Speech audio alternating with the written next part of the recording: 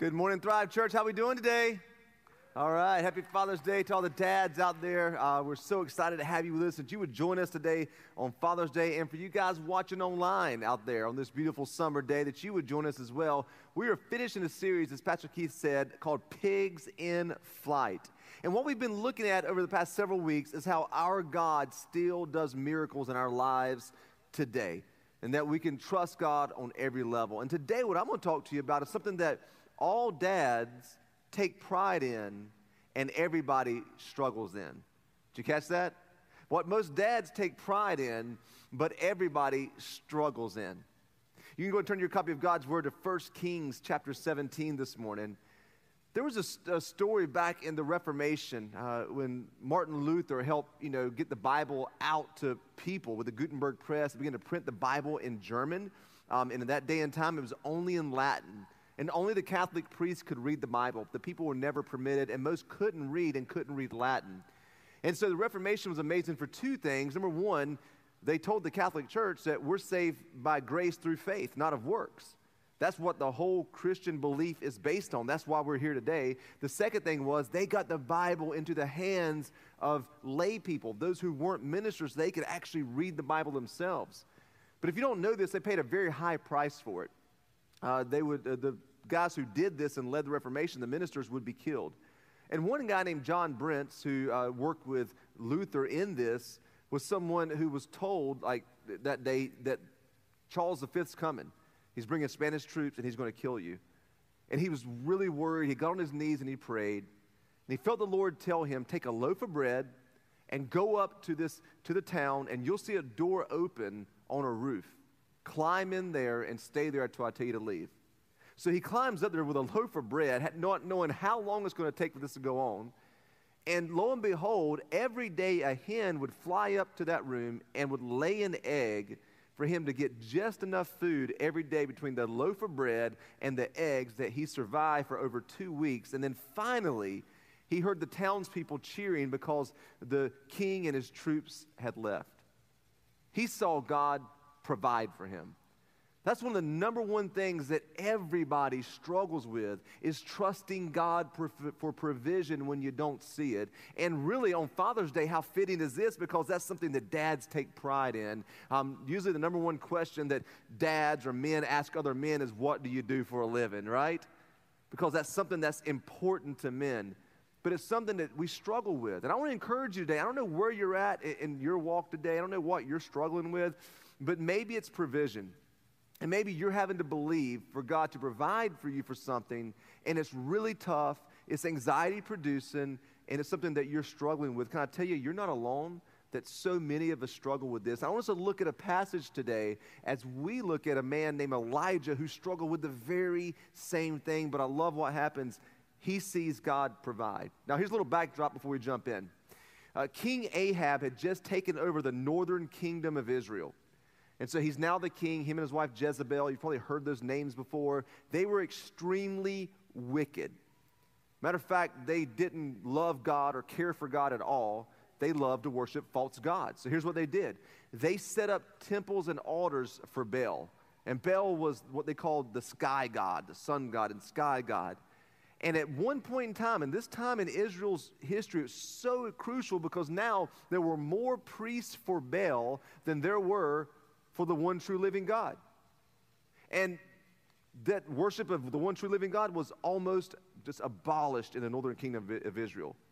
And so here's what God does. God sends this man named Elijah to go and confront Ahab and the false gods. I want you to look and see what happens here in 1 Kings 17. It says, now Elijah, who is from Tishbe in Gilead, told King Ahab, as surely as the Lord God of Israel lives, the God I serve, there will be no dew or rain the next few years until I give the word. Why was that so strategic? Why did God ask him to do that besides anything else? Because Elijah was saying, we're going to show you who's really in control of the rain. We're going to show you who's really in control of the skies. We're going to show you, because most had believed that the Lord had died or gone. He was nowhere around. We're going to show you that God is still in control at this point. We're going to take away where you're trusting false gods. You're trusting Baal, the sky god. So says this, and the Lord said to Elijah, once he laid this down to him, go to the east and hide by the Kerith brook, near where it enters the Jordan River. Drink from the brook and eat what the ravens bring you, for I've commanded them to bring you food. Now, to you and I mean, number one, it is gross, like if a bird brought you food, right? Like, I don't know about you, but I'm not big for eating food that comes from birds' mouths. Maybe you have different standards of food than I do. So what happens for him is God says, I'll feed you with ravens. Why ravens? Ravens were considered unclean to the Jews ceremonially. If you touched a raven, then you had to go through this ritual before you could worship in the temple again. So to Elijah, this was like weird. You're going to feed me with ravens? Why ravens? Because ravens were something that was unexpected. He would have never expected ravens to bring him food, provision from unexpected places. It goes on to say this here. So Elijah did as the Lord told him and camped beside the Kerith brook east of the Jordan. The ravens brought him bread and meat each morning and evening, and he drank from the brook. And then watch this, but after a while, the brook dried up, for there was no rainfall anywhere in the land. Elijah was also called to trust God at a level he had never trusted God before. The word there, Kerith, that brook, Kerith, means to cut off. And what happened to Elijah was God cut him off from every human provision resource that he could imagine. That he had to trust God and God alone during a great drought to bring him provision. God said, go to Kerith. There's something I learned early on in my life. What I'm getting ready to tell you is not something that I just came up with. But I toured in a band, as I told you. I was young. I was 21 years old. I know I only look 26 now. Why are you laughing? It's not funny. I toured in a band. It was not a very glamorous band. It was one where at every stop we had to trust God that we would make enough money to get to the next stop because Mom and Dad were not giving me any money to travel across the nation and play punk rock music. That was not in their financial plan. And I'll never forget what our record producer told us. He lived out in California. I was really worried. And he said, hey, you can write this down because here's what Elijah knew. Here's what I found out, and you're going to find out. Where God guides, he provides. Say it one more time. Where God guides, he provides. Now, at 21 years old, I was like, yes, that's right. His name's Kendall. I was like, that's right, Kendall. Yeah, where God guides, he provides. We'll make it out there to California. Now, being 42, I've been like, hey, Kendall, that's exactly right. Now, can you send us a check to give us some gas money to get out there? That's what I would have done in my older years now. I would have done that. But it's something that I did learn early on as a believer. God sending me from place to place, just trusting. We didn't make much money. We were sometimes hoping enough people came to the door that we could make gas money for them. That wherever God guides you, he will provide. And matter of fact, I want you to understand this because so many of us struggle with this need for provision, and it's something, whatever it is for you, it's all different in this place. But the number one and two things that men said they're scared of losing, which, family's always up there, right? But for men, this is really high up there, was their job and their financial security. Two top needs of men. And can I just be honest? It's probably true for everybody in here. And that we all struggle with that. And there's an anxiety that comes when you feel like you don't have what you need, or you feel like, man, I need this provision for this, because you just can't make it happen. You're like helpless. Like you just can't conjure up money, right? You can't conjure up resources. You have to really trust. So can I just tell you this today as we kick this message off and write this down? God wants to do the heavy lifting for what's heavy on your heart. God wants to do the heavy lifting for what's heavy on your heart. What's heavy on your heart today? What is it? God doesn't want you to bear that alone. God doesn't want you to pull yourself up by your own bootstraps and prove how strong you are. He wants to do the heavy lifting for you. Matter of fact, the Apostle Peter said this. He wrote to a group of believers who were losing their lives in the first century, early first century. And Nero and all his guys had come about, and they were just martyring Christians left and right for their faith. And so if you ever count what's heavy in your heart and count there, they probably had a little tougher situation, but here's what he wrote to them, and it applies to all of us. He said, cast your cares upon the Lord, because he cares for you. See, God cares about what you're concerned about. And there's things that give us sleepless nights, and we think we're just carrying this thing all alone. And on Father's Day, I want to instill into you that I don't know, like my father's not here anymore. He's been gone for several years. But here's what I've learned in my life, that my heavenly Father is a much better father than my earthly father ever could have been. And he cares more about me than even my earthly father could have cared. And every time I go into those places where I'm worried and I'm scared and I'm afraid, I can trust that God wants to do the heavy lifting for me. He wants to take those burdens off my shoulders. He doesn't want me to carry those alone because he is my good father. Now, there's times in your life you're going to experience that you need God's provision. And maybe you have experienced it, maybe you are experiencing it, and if you haven't, get ready, because you will. And one of the seasons that happens to us is that we just don't have it. Have you been to a season in your life you just didn't have it and you needed it? Like when my wife and I were in college and even after college, early years of ministry, if you looked at our bank statement, it looked like the Gospels. What do you mean? It's all in red. You're like, man, the blood of Jesus all over this, right? No, it means we didn't have the money, and we had to trust God for it. That's what happened to Elijah. God sent him to a place where he had no fishing pole, he had no net, he had no way to kill animals. He had to truly just trust his Father for provision. The second season we go into sometimes and things we face, we need provision, it's taken away from us. And some of you experienced that during this pandemic. Your job was just taken away from you.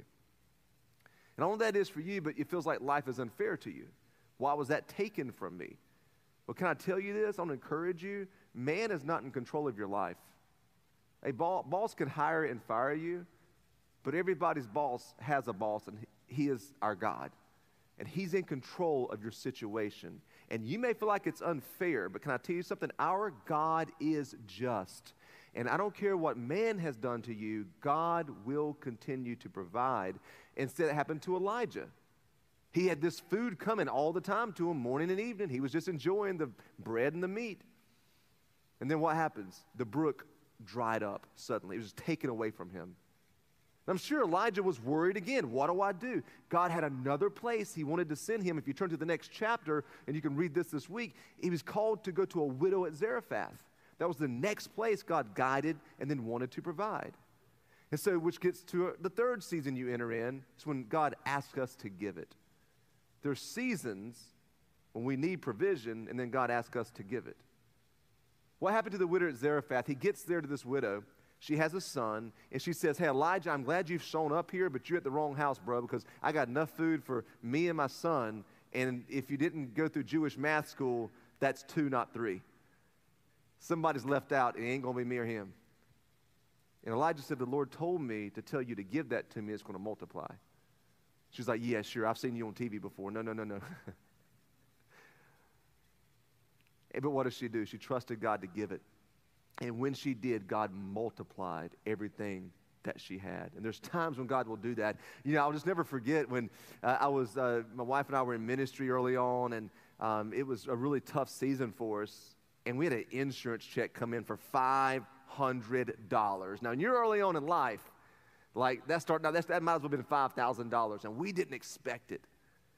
And I was like, yeah, because we needed some help. And that came in, and I felt the Lord tell me, you've got to give that. I had a friend who was planting a church in Colorado, and they were so poor that they were watering down their milk to just feed their children because they could not have provision. And I'll never forget when God asked me to send that. And it hurt deeply because we needed it, right? And I sent that to this guy. And his wife cried and said, we've been praying for God to provide daily bread for us, for our children that we have to water. She said, and she cried and said, thank you so much for that. And can I tell you something? When God asks you to give it, I'm going to tell you, I look at my life now, and I don't know how in the world we got from there to here. But can I tell you, when I think, man, I don't deserve it, I shouldn't be where I'm at in my life today, and I look back and realize that God will multiply. He will provide more than you could ever imagine because he loves to see you trust him. So here's kind of the fear, though. Like today, if you kind of lean back or you think about your Father's Day meal tonight, which are mostly the family thinking about it because the dad's going to be cooking. On Mother's Day, we take Mama out, and then on Father's Day, we got to cook. Yeah, I see how it is. But here's my fear today, that if we miss this, what's going to happen? If we miss it, we will always think of God providing as the backup plan. Initially, when you need provision, You think, well, what if I do this? Or maybe I could do that. Well, what if I did this? And planning's not wrong, but here's what we do. We have prayer as the backup option. We have trusting God as the backup instead of the primary option, right? That we think, what if I could just make this thing happen, get this extra stuff and do this and do that, instead of, first of all, falling to our knees and trusting our Heavenly Father, saying, Father, I don't know where it's going to come from, but if you fed Elijah with ravens from unexpected places, I know you can feed me and my family and you can help me as well. And I don't want you to miss that. I almost missed it. March 1st, 2020. We all remember that whole week, right, and what happened. Well, what you don't know, and some of you may not know, some of you do know this, is that this month, 9 years ago, my wife and I moved to Virginia, to Richmond. We sat with 20 mostly senior citizens in this sanctuary, and we moved here with total trust of God. That the church only had enough money to make it for about 2 months. It didn't look hopeful, but there were hopeful people here. And we came and we believed God. And man, what God has done at this church, that's why I love just being out front and seeing everybody. I truly love what God has done at this church. And then 8 years later, March 1st, 99, we are hitting the highest numbers we'd ever hit at this campus and at Richmond, and we were looking at adding services. We were adding more services. We were man, what are we going to do? And then the pandemic hit. And nobody in ministry had ever dealt with it. Not just in the world, but in church life, nobody knew what they were doing. If anybody told you, they were lying to you. And we were scared to death because we went from good to all virtual. We didn't even have all this stuff in there. We didn't know what to do. And then we had to start trying to reopen safely and keep people safe. And we only had probably 25% of our volunteers showing back up. And we still had to try to figure out how are we going to make this thing work. And can I tell you, it really, really began to eat at me. It was heavy on my heart. I'd watched our church just get decimated through a pandemic.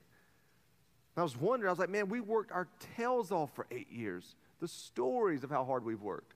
We have this saying in church world about pastors, some about trust fund kids. You know what I mean? We do. And I'll tell a guy that, oh man, come on, dude, you're a trust fund kid. It means they walked into a church with a big salary and everything, and God has just never done that. He's always just said, hey man, I'm gonna make it hurt to the point you gotta trust me. And we had just got to this point. It's man, we're going to add services. This is crazy. We may break just 1,000 this year between both campuses. This is going to be awesome. And all of a sudden, boom, pandemic hit. And friends, can I tell you, I was trying to figure out and strategize how in the world to do all this. Now, did I make a plan? I did. But I'll tell you what we did as a staff. I said, we're going to pray. And once a month, what we do is we put a whiteboard right up here, and we play worship music. And we get in here and we write down our needs for this church and for our ministries. They write down what is heavy on their heart. We need production members. We have very little parking lot team members. We have this. And can I tell you, we just trust God to provide. And here's the beautiful thing about the pandemic. It increased our faith. To not only believe that and thank God that He did it, but now we're at a place that, God, if you did it before, you can do it again. And it'll even be even better because we can trust you with that. And what I have loved is if you have come into our church during this pandemic at some point, number one, if you've hung in there with us like a hair and a biscuit, thank you. Thank you. Don't you love? Now, there's no hairs in those biscuits, but But number two, if you've come in during the pandemic, we prayed you in here. You were a direct answer to prayer. Because we needed people in certain positions, in certain places, and we had no idea where they would come from. But I sat many times at the back of that sanctuary, and what I'm preaching you today is not just a sermon to give you something good on Father's Day. I've sat in the back of that sanctuary during our prayer time and said, God, if you fed Elijah with ravens, you can provide for this church from unexpected places. And friends, I want you to leave today with that same amount of trust with God. No matter if it was taken away from you, no matter if you just didn't have it or if you had to give it, God wants to provide. But here's what I'm doing right now. Here's what you're going to need to do, and write this down.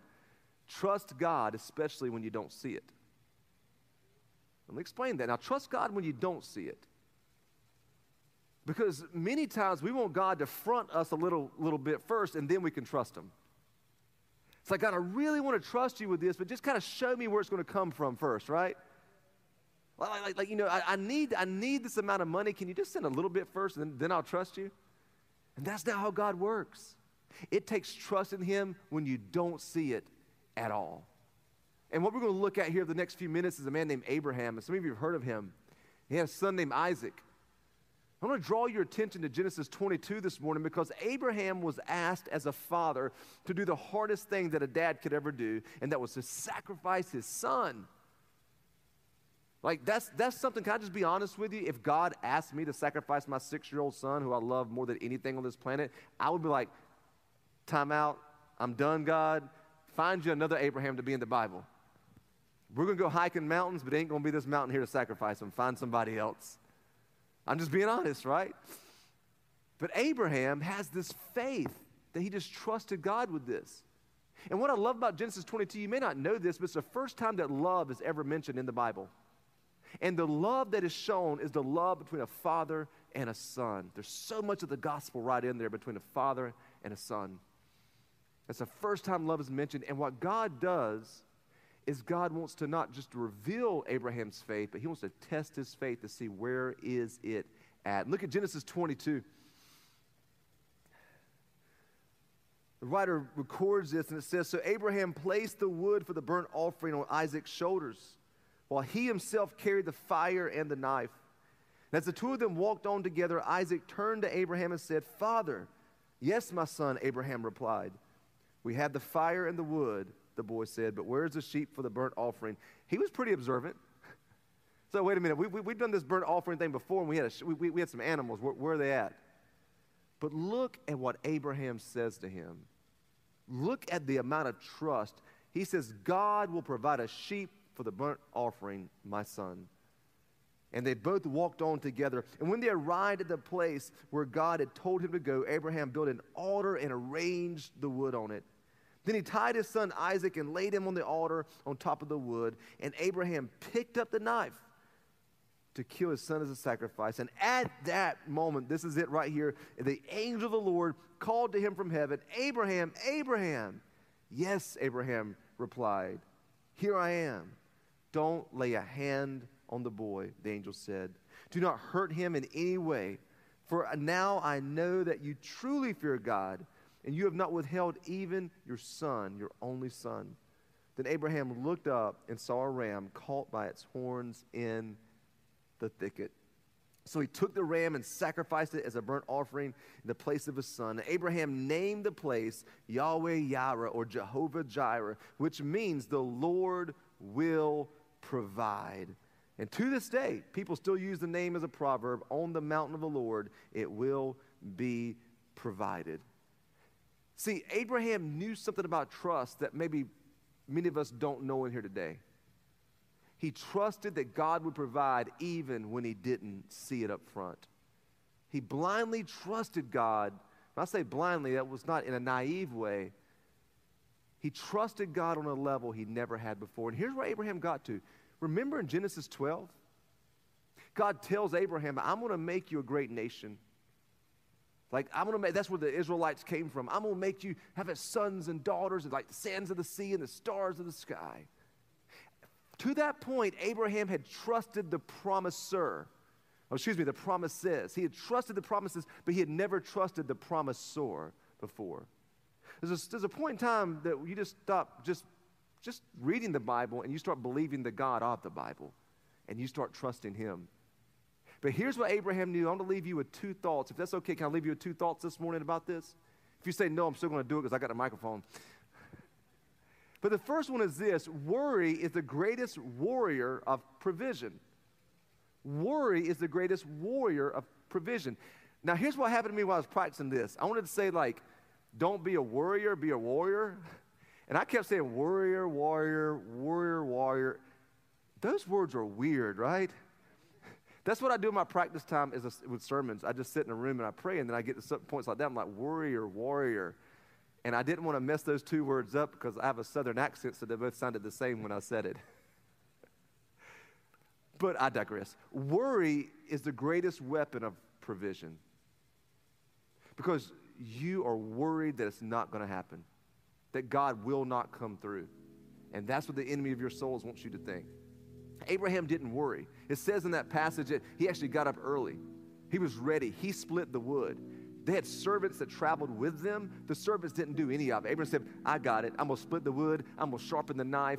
I got it myself. We're getting up early. He didn't worry. And what did Jesus say?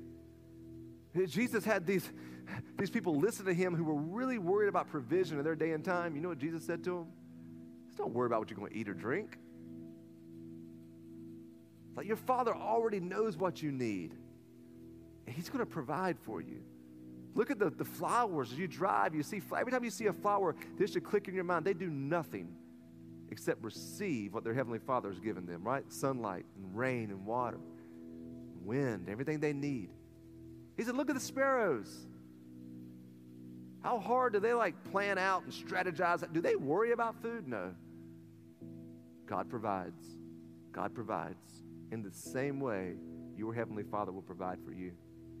Worry is the greatest warrior of provision. But here's what Abraham understood. I'm going to leave you this thought today on Father's Day. Worship is the greatest weapon of provision. Worship. Remember I told you we set that whiteboard down right here? And we write that stuff on there, and then we worship and we pray. That's the greatest weapon that I have. Because I know when I pray, it brings a smile to my Heavenly Father's heart to say, God, I trust you that you can make it happen. So the next time you're worried about provision, just pause and say, I got two options. I'm going to worry or I'm going to worship. But I can't do both at the same time. But what is it on Father's Day? Today, God brought you here divinely. If you're watching online, you're not watching by accident. God brought you here today. What are you so worried about? Sleepless nights. What is it? Because God has a message for you. He wants to do that heavy lifting. And he's going to show up in a way that you only know it's him. So your faith will be proven, it will be tested, and you can tell others about the goodness of your Heavenly Father. Let's pray this morning. Father, thank you. Thank you for being a provider for us, Lord. My greatest regret, Father, is I've not trusted you enough, that I've worried and then you've provided, and then, Father, I've had to come to you and say, I'm sorry. May today we all trust you on the front end. And then when you give us that beautiful thing, the job, the resources, the provision, Lord, a spouse, whatever it is, our children coming to know you in the faith, whatever it is, Lord, when those things happen, I pray, Lord, that we could celebrate your goodness. And God, I just pray for everybody in here today, those that are watching online, that are struggling with provision. They have a need. God, show up in a way they only know it's you. Please. And give us faith to trust you. Give us the faith to trust you, God. And we believe that you'll do it. You are a trustworthy Heavenly Father. Thank you for that, Lord. And as we're praying today, church, in this mode of prayer, some of you in here today need to trust God with salvation. You've never given your life to Christ. That you're not serving your Heavenly Father. You're not in a relationship with your Heavenly Father. And on Father's Day, how fitting to come back in a relationship with your Heavenly Father. If that's you, maybe you walked away from a bad version of Christianity. Maybe you were hurt by church or by people, or maybe for the first time ever, you want to give your life to Christ. I don't know who you are today or where you're at, but today is your day. Right where you're sitting, I want you to pray this prayer after me. Make this confession of faith. If you're watching online, make this confession of faith wherever you're sitting. It's this. It's simple. It's saying, God, I admit that I cannot save myself. I admit that I'm a sinner. But I believe that Jesus is Lord. I believe Jesus died on the cross. And I believe he rose again on the third day to save us from our sins.